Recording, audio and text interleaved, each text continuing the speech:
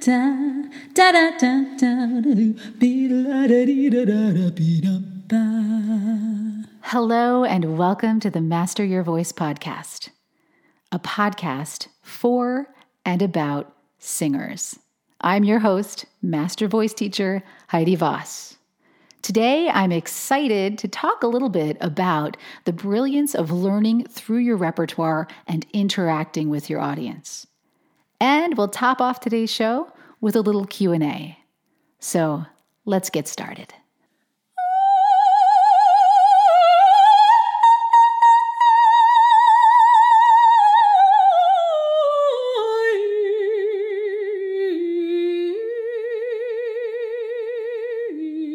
Learning through your repertoire.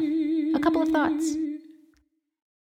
Last week in the Master Your Voice Facebook group, we built on our 30-second self-tapes with a compliment and request prompt. Singers were asked to listen to each other's uploads and offer positive feedback, as well as offering a request for another song. Now, the obvious benefit of this was to break the ice and get people interacting with one another. One of the most important aspects of the Master Your Voice Facebook group is building a real community, a place where we can gather and share our work and encourage one another. It goes without saying that encouraging positive interaction between members, especially those who have never met in real life, can go a long way in building the kind of nurturing environment that artists need to feel safe, to take risks, and to put themselves out there. It was so much fun seeing these interactions, old friends reconnecting, watching people discover new singers and see where their paths have intersected. What a beautiful start to building a real community. And it all started with a little bravery. You had to put yourself out there and make yourself known. Now, a little plug before we go further into today's topic. It's never too late to jump in and start interacting. Post a video, share a comment. If you haven't jumped in yet, consider this your personal invitation. Back to the compliment and request challenge. Aside from the all-important community benefits of the challenge, at the individual level, why was this such a worthwhile activity? So many years ago, I read James Surowiecki's bestseller, The Wisdom of the Crowds. In that book, he posits with lots of data and pretty solid evidence that large groups of people are smarter than an elite few, no matter how brilliant those elites are. Groups are just better at solving problems, fostering innovation, and coming to wise decisions. So how does this relate to singing and our little community? Well, if you think of the compliment and request challenge as a means of crowdsourcing your repertoire, that's the root of it.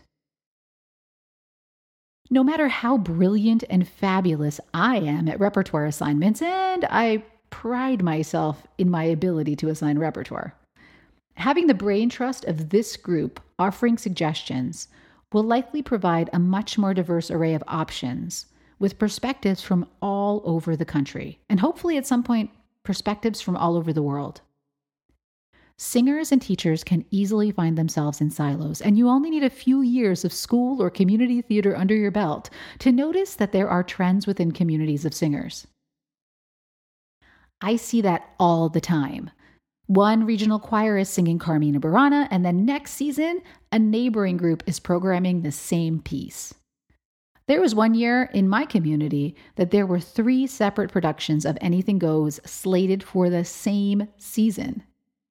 Now, were the directors all meeting at the Starbucks and colluding on their seasons? Of course not.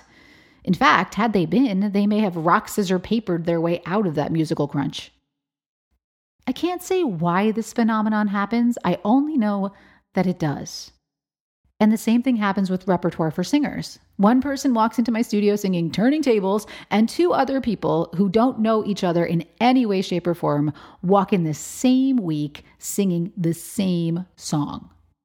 Now, sometimes that's simply because the song is new and everybody wants to sing the new song, or it's the one that just blew up on TikTok. But that's not always the case. In fact, it's rarely the case. So often the coincidental timing just seems random. And I always joke that there just must be something in the water. So the upside to crowdsourcing in a national online community is that it offers an opportunity to break out of your regional silo and, as it were, sample the water in someone else's neighborhood, thereby hopefully giving you a perspective that you may not have heard before, with a wealth of musical ideas that are not circulating in your personal musical ecosystem. The other benefit of crowdsourcing your repertoire is even more profound. It's the ability to have a focus group at your beck and call. Why would a singer need or want a focus group? Well, for one thing, it's a great place to try out new music and get immediate feedback. Companies pay big money for focus groups, and we have one built right into the Master Your Voice Facebook group. So how can a focus group help you as a singer? Well, we all need to understand our brand.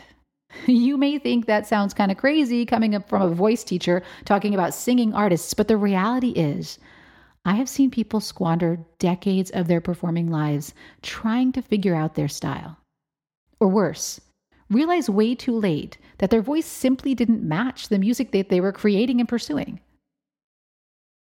Of course, we can get into the conversation about whether we're creating music and art for the sake of itself, or if we actually want to connect to an audience. But if we are seeking the latter, we have to contend with the perception of our music in the broader community. We have to start to think about our market. This is true in every genre for which you would like to have an audience. In classical music, you must know your Fach. Which composers do you sing well? Which subset in the genre is your sweet spot? Are you an oratorio singer? Does early music suit your voice? Or maybe, just maybe, were you born to sing Wagner? In musical theater, questions like, are you a belter? Are you an ingenue or the sidekick? Are you really a triple threat? Really? In pop, pop. I have a whole workshop coming up to help singer-songwriters with this challenge, but I digress. If you're a pop singer, what does that even mean? What is your style? What singers influence you? What kind of music do you create? As singers, we answer all of these questions for ourselves, but how can we know if we come up with the right answers? Much like those ubiquitous personality tests, singers really need objective, third-party metrics to confirm that we really know where our strengths lie. You can get these honest assessments from excellent voice teachers, present company included. You can learn valuable insights based on the roles you've gotten, the colleges that have offered you admissions, and the gigs you've lined up, and the gigs that you've been asked back to. The problem with that is this process of external discernment can take years, even decades. For the most part, it's a trial and error event. You put something out there and see if it sticks. Then you do it again and again. Do it enough times and you'll notice a pattern. Hopefully, you'll discover that your personal perceptions line up with your audience's response. If you jump out of the gate and that's what happens, count yourself extremely fortunate. Most people have had to try and try and try again until they find the intersection between their voice, their talent, and what their audience actually wants and hears in them. Many singers spend their whole lives trying to figure out who they are, and they never find their audience outside of a few kind family members. So what is the right track? And how do you know if you're on it? That is where that ever-powerful focus group comes in. By getting requests from other group members, you're hearing clues as to how other people perceive you and your voice. They're helping you sort into specific genres and sharing with you what they hear in yourself. The more people who offer their requests, the more wisdom you can pull from the crowd. Now, that can feel disconcerting or invigorating. The more you post, the more feedback you get, the more you can begin to see patterns emerge.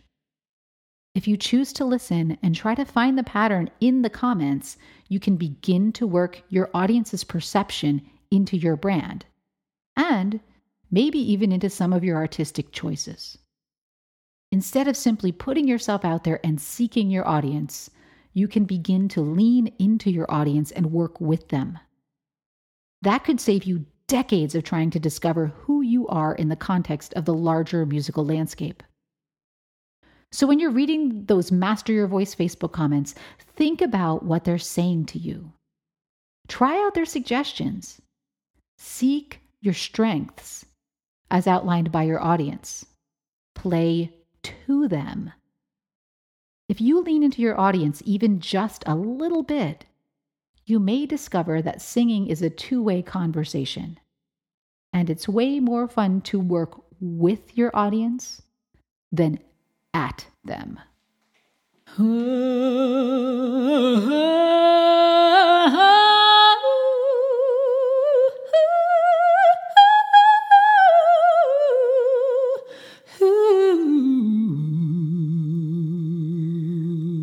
So welcome to a new segment we have here on the Master Your Voice podcast, Q&A.